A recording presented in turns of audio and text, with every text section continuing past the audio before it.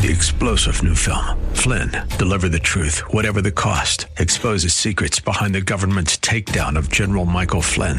Flynn knew what the intel world had been up to. He ordered the first audit of the use of contractors. This set off alarm bells. He told the truth. He was the most dangerous person for Donald Trump to hire. They had to get rid of Flynn.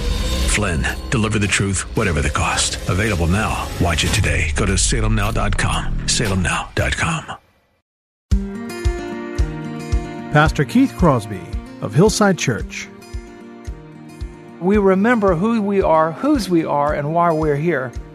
And in that trial, and through that trial, we find joy as Christ's followers.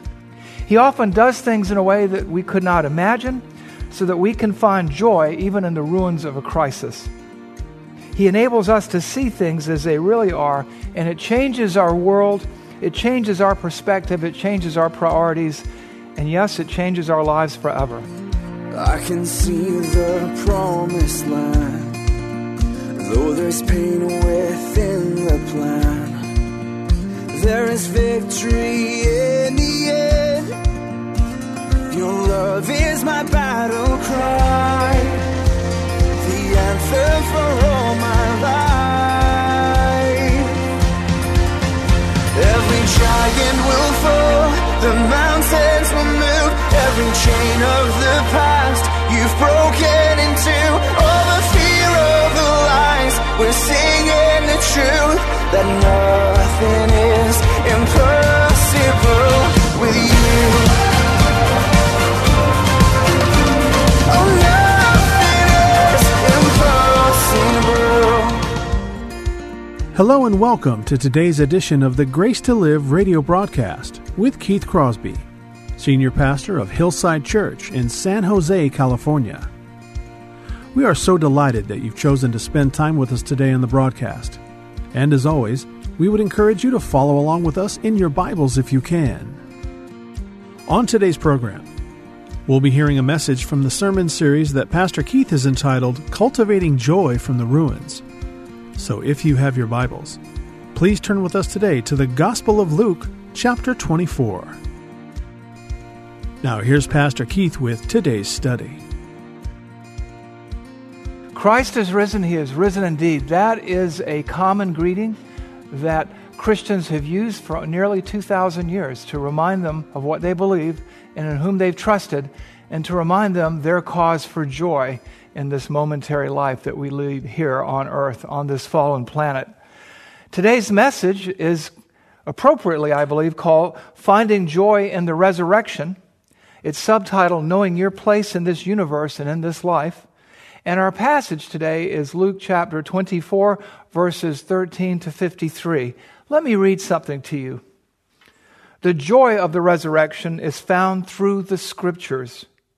It is experienced and expressed in worship. Worship is everything we think, say, and do in this momentary life on earth. Scripture is essential because Scripture enables us to perceive things as they really are and as they were always meant to be, and not how they might appear in a moment in time. Worship in all of its forms enables you and I to express this joy as well as point others to the cause, to the source of this joy, Jesus Christ.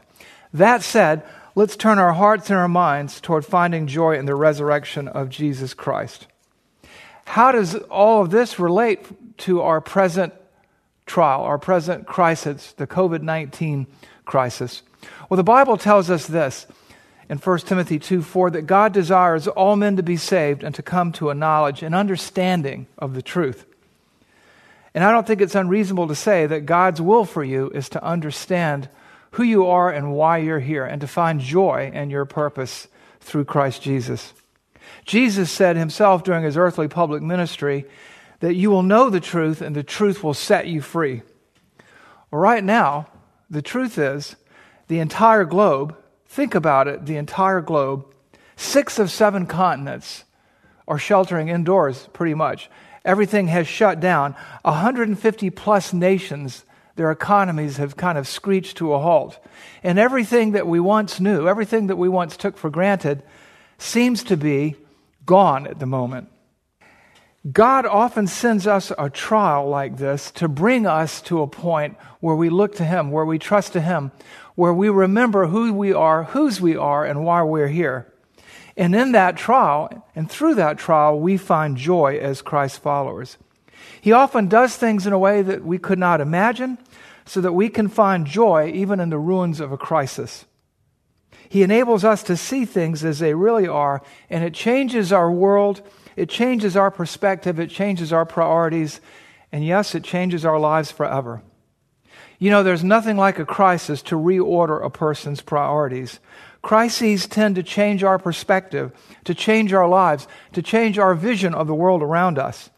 One moment people think they know their place on this earth, in this universe, in the city in which they live, in the community that surrounds them, and suddenly everything changes just like that.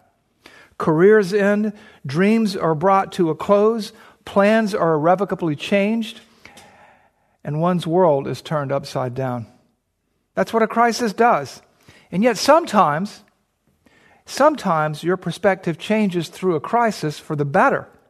Crises have a way of clearing the decks of clutter in our lives, of clearing up the field of vision, of eliminating distractions from our lives. And sometimes in the midst of the worst type of crisis, the crisis ends up being the greatest gift that you could have imagined. Why? Because you begin to see things as they really are. What's important becomes abundantly clear. The trivial and the less important things become to you just what they are, trivial and less important. And as we talked about a moment ago, today is Resurrection Sunday. Some call it Easter Sunday. And in it we'll see, as the events of Easter play out in the text which we're studying today, that this is a case study for finding joy in the most difficult of circumstances or situations. And let me just point out, it all starts with the Scriptures. It's all tied up in the Scriptures. I don't want you to miss that point. Let me set up the context for the passage we're going to study today. The events are taking place in the shadow of the crucifixion with the dawning of the resurrection.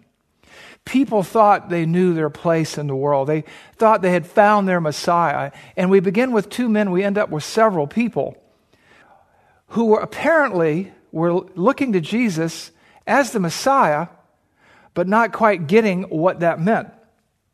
And bang, all of their ideas, all of their preferences, all of their aspirations seemed to be dashed with the crucifixion. They were now fogged in by confusion, fear, agony, and rudderlessness. And what we have here is two men now walking on the road to Emmaus, walking from Jerusalem to Emmaus. It's about a 7-mile walk, and it would take a couple of hours in the hot Palestinian sun. And we begin with Luke 24:13. That very day, two of them were going to a village named Emmaus, about 7 miles from Jerusalem. That very day. What day? The day of the resurrection. You see, we join them in the midst of things. This is the day where the woman found the empty tomb. This is the day where the women encountered angels who told them, "Why do you look for the living among the dead? He is not here." They walk in to prepare Jesus' body for burial, and he's not there. And they meet these angels. And we pick up in Luke 24:6-9 for a little bit of context. The angels ask them, "Why do you look for the living among the dead?" And then they say this, "He is not here.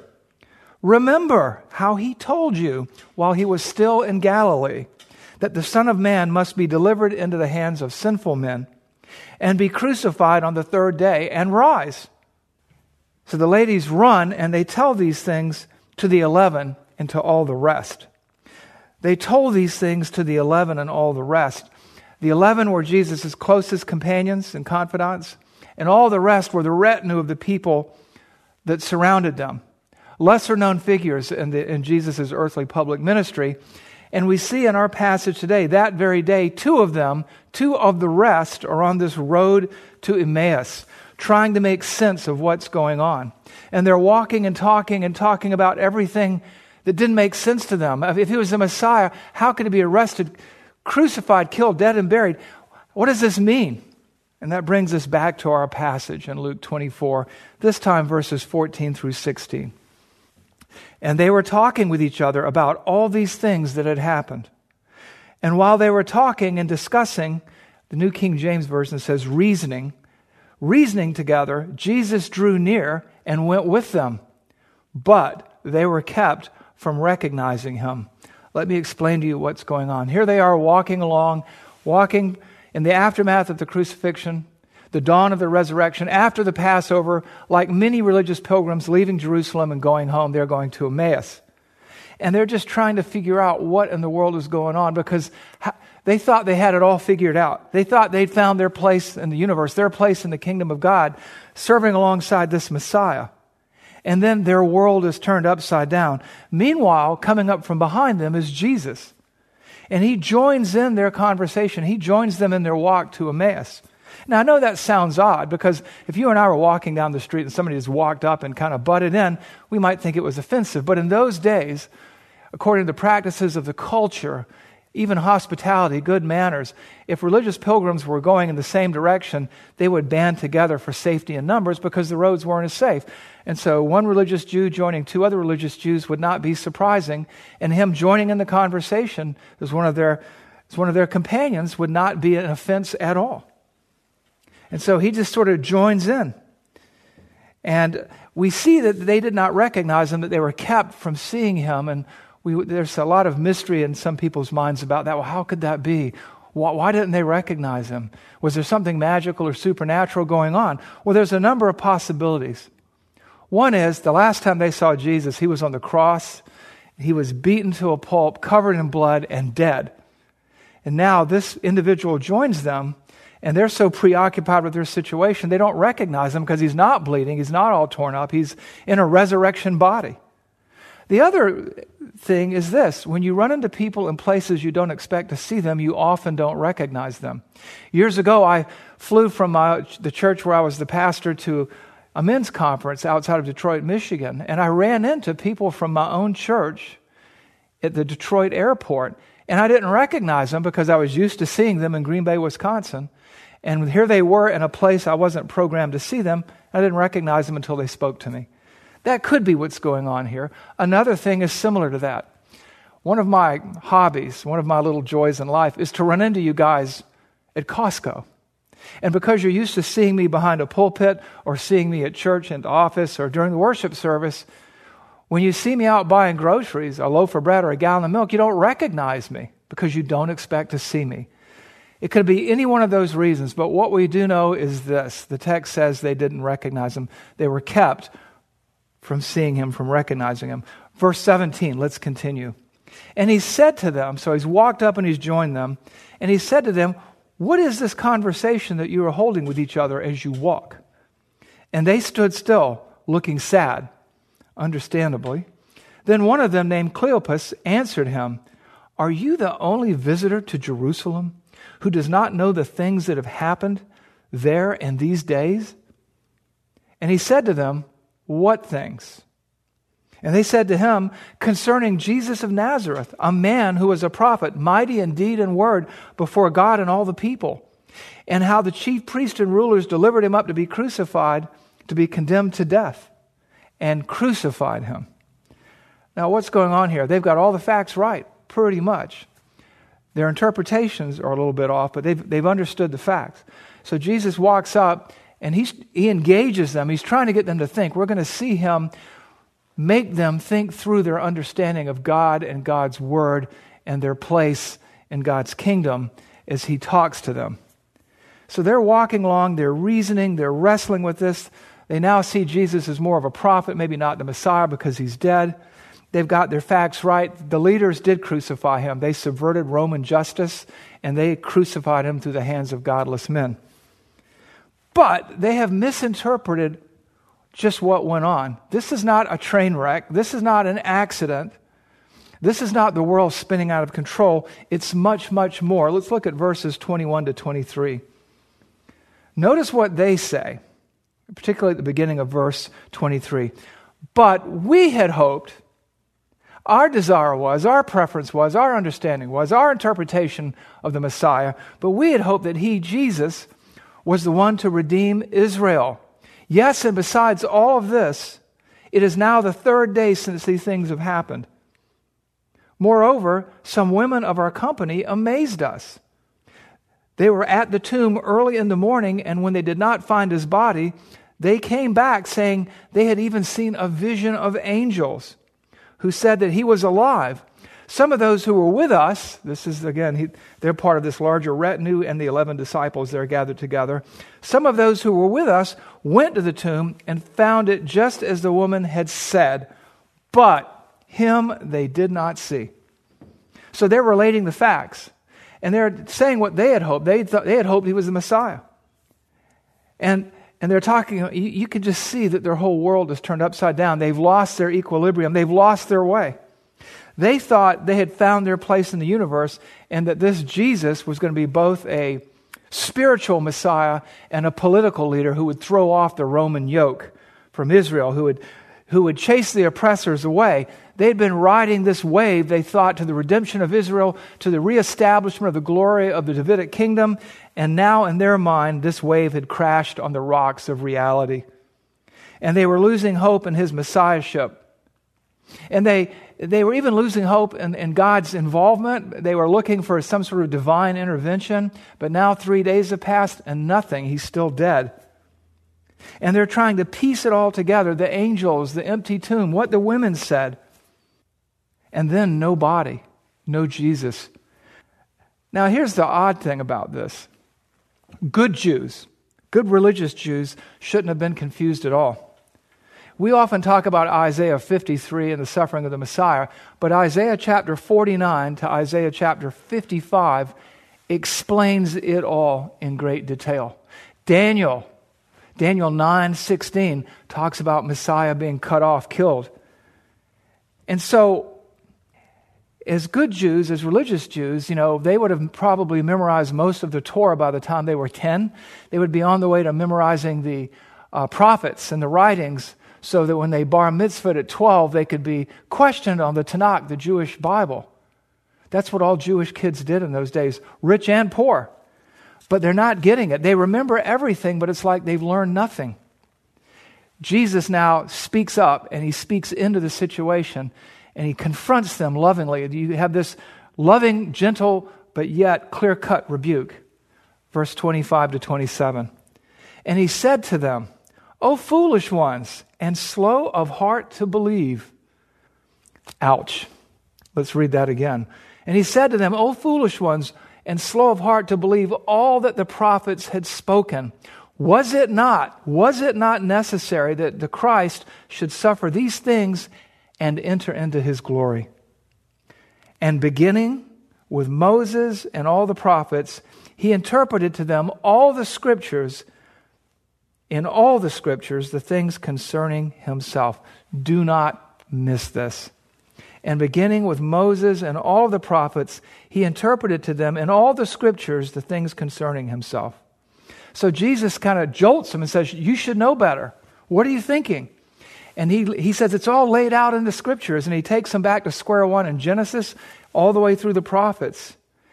The prophet Isaiah, who God spoke through saying, I declare the end from the beginning, it had all been laid out. The promises of God, the coming of the Messiah, who he was, what he would do. And so Jesus confronts them with this. He's trying to get them to think. He's trying to get them to interpret their surroundings, their experiences, this present crisis, their purpose through the lens of Scripture. And one of the things I appreciate about our loving Savior is his kindness and gentleness, because he could have punctuated all that saying, and furthermore, here I am. But you know what? If they were like me, that would have just blown their minds. What we see instead is that Jesus doesn't want to overwhelm them with some great dramatic reveal. He's letting what he's taught them, what he's said to them, what he's shown them from the scriptures sink in. And things begin to click. Things begin to click. Verses 28 and 29. So they drew near the village to which they were going. He acted as if he were going further, but they urged him strongly, saying, Stay with us, for it is toward evening, and the day is now far spent. So he went in to stay with them. Here's why I read this passage and didn't leapfrog over it. Because many people look at this passage here and say, well, why did he deceive them? He acted like he was still going. He acted like he wasn't going to stay with them. What was that all about? It's all about the culture, the protocols of the society. Jewish hospitality has very specific ideas about taking care of one another, loving your neighbor as you love yourself. And you are never to impose on anybody. It's kind of like today, a bunch of people go out to buy, somebody invites somebody to lunch, and he says, I got the check, but then the other person reaches for the check anyway because he doesn't want to impose. And so in Jewish culture, you don't ask to stay with somebody. You prepare and act as if you're going on, and they extend the invitation. You give them a chance to show hospitality. That's what's going on here. The Jewish hospitality protocols are observed, respected, and practiced. Now watch what happens in verses 30 and 31. When he was at table with them, he took the bread and blessed it and broke it, and he gave it to them. Verse 31, and their eyes were open, and they recognized him, and he vanished from their sight. There's the big reveal. Everybody's kind of wound down. They're kind of calming down, and he's going to reveal himself to them in a way that would be clear to them. Jesus had a way, whether it was feeding the 5,000 or feeding the 4,000 or breaking bread, he had a special blessing he did. He did it in a way that was apparently unique to him, and he does it here, and they recognize him, and then he miraculously vanishes. What you have here is a miracle that authenticates that the teaching they just heard about God's plans for the Messiah and mission are true, and that the messenger who delivered that message, who taught that, can be trusted. Miracles always authenticate teaching in the Bible. And so, here he is, he reveals himself, they're stunned, and then he disappears, and they are like, we got it. Where do you see that? You see that in verse 32. Look what happens here. They said to each other, did our hearts not burn within us while he talked to us on the road, while he opened to us the Scriptures? Here the Scriptures are again, and their importance. You can sense their excitement. Joy is rising up from within them. They are rejoicing in the ruins of the world that they thought they knew. Joy is emerging within the apparent trial, within the crisis of faith, as things begin to click and as they begin to see things as they really are through the Scriptures and with the punctuation point, the exclamation point of Jesus' reveal and miraculous disappearance. You just can't help but notice what they say. Did not our hearts burn within us while he talked to us on the road, while he opened to us the Scriptures? Did our hearts not burn within us while he opened up the Scriptures? The Scriptures were mentioned to help them connect the dots, to help them see things as they really are, that God is at work here. God is not absent. No, not at all. God's sovereignly bringing about his predetermined plan in the life of the Messiah and their lives and in the life of the whole world. You know, we find a reference to this elsewhere. In Acts chapter 2, Peter is preaching at Pentecost to the same mob who had 40 days earlier said, away with him. He's preaching a sermon that will lead to the salvation of thousands of people. But I want you to look at what he says here in Acts chapter 2, verses 22 to 24, because it helps you understand there's no chance here. Everything's going according to plan. And in Acts 2:22 we read this, men of Israel, that's Peter talking, listen to these words. Jesus the Nazarene, a man attested to you by God with miracles and wonders and signs which God performed through him in your midst, just as you yourselves know. This man, delivered over by the predetermined plan and foreknowledge of God, you nailed to the cross by the hands of godless men and put him to death. But God raised him up again, putting an end to the agony of death, since it was impossible for him to be held by its power. As Acts 2 indicates, and as these two men learn on the way to Emmaus, God is at work in all things, causing all things to work together for good.